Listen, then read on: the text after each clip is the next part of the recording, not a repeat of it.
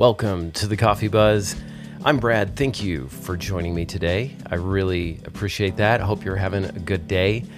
We had to bust out with some espresso blend today because this episode is a little deep. It's a little out there. And so I just went straight into my Lavazza espresso blend. It's a medium espresso blend, which I have not seen before, but it's delicious. But yes, we are going to go beyond space and time today. We are going to tackle a phenomenon known as reality shifting. And this is quite popular right now. You could find it almost anywhere if you just search it. But essentially, the claim is that you can travel to any point in time or any imagined place that you can think of with relative ease. Just things that you could do at home. You can basically wake up and find yourself in Hogwarts if that's where you want to go. Or let's say you're like me and you're a Lord of the Rings junkie. You can go to Mordor and throw the ring into the pit. I've heard people say that they've reality shifted to Gotham City and they're Batman or the Joker or whoever they desire to be. And I think this is very interesting because after sort of unpacking all this, I honestly think that people reality shift without even knowing it now that I've kind of wrapped my brain around what this thing is and the possibilities of what it does. There's several methods that you can incorporate in order to do reality shifting. There are very common things, but they're quite simple, and you'll see what I'm talking about here in a second.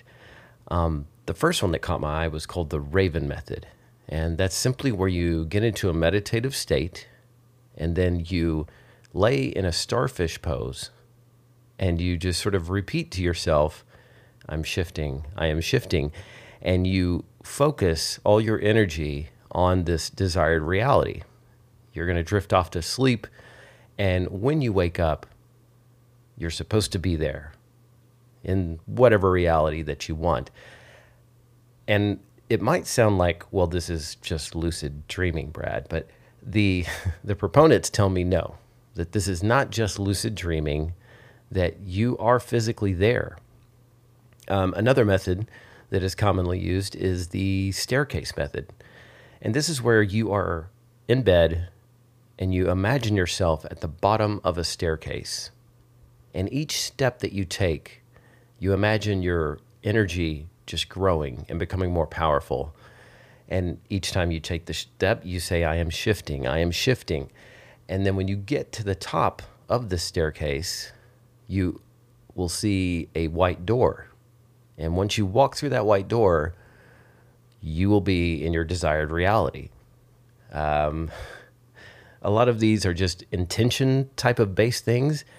There's a rope method where you, much like the other method, you get into a meditative state, you lay there, and you imagine a rope pulling you into your new reality. And while this might all sound a little out there, and a little, hard to believe, what's interesting about it is that the CIA has done experiments on this exact same thing. I think they called it gateway viewing. Reality shifting is clearly a better term, but they're talking about the exact same things. And what this paper talks about, and I'll link it in the show notes so that you can check it out for yourself.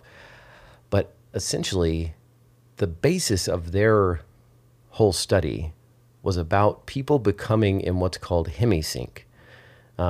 Typically, we are consumed with the left hemisphere of the brain. This is the problem-solving part of the brain. It sorts out things. It filters through, social media, deadlines for bills, TPS reports. It's the calculator part of our mind, right? And our society is basically there just to bombard us on that left hemisphere of the brain. And so by getting into a state of hemisync, we incorporate that right-hand part of the brain. That's the creative. That's the part of our brain that is expressive and kind of deals with more esoteric type of concepts. It's more about manifesting, if you want to call it that. And so people that have meditated for years get into a hemisync rather quickly.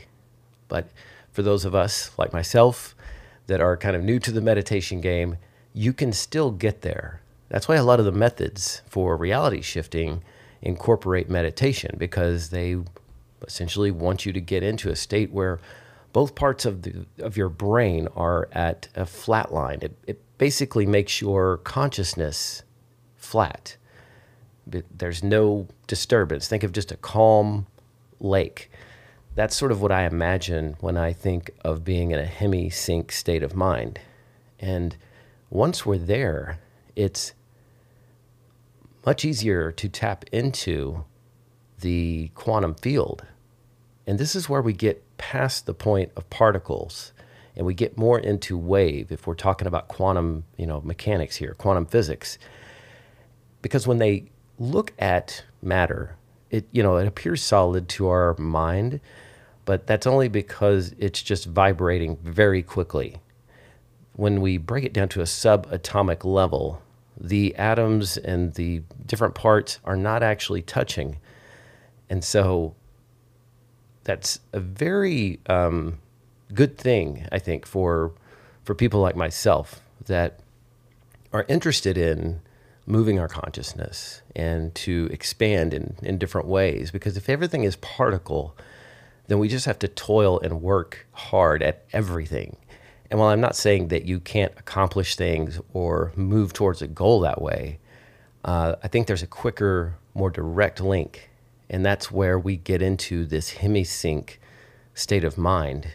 And once we do that, it's we tap into the universal computer, and we get into a place where we can, I shouldn't say manifest, because that to me is kind of a dumbed down version of what happens. The Secret sort of popularized this idea of, just want something and it'll happen. And I think it was very good for turning people on to this concept, but it only is about half of the story at best.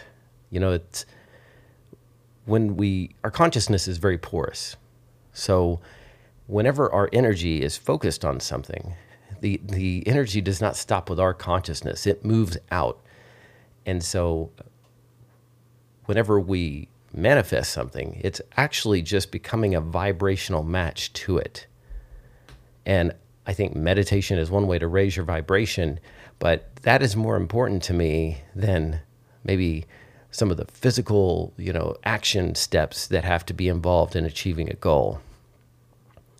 And the whole process of this is much more powerful than I think most people realize, because we can essentially, if we become a vibrational match to anything, there's no stopping it at that point.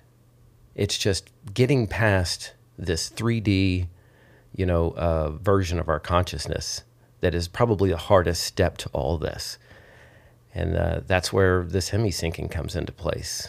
And if you're maybe skeptical about what I'm saying about this so far, just take a look at this document, because it not only outlines how these subjects were able to achieve hemisyncing and the powers that they had, but it also it describes needing a task force to keep psychics and people like that in check.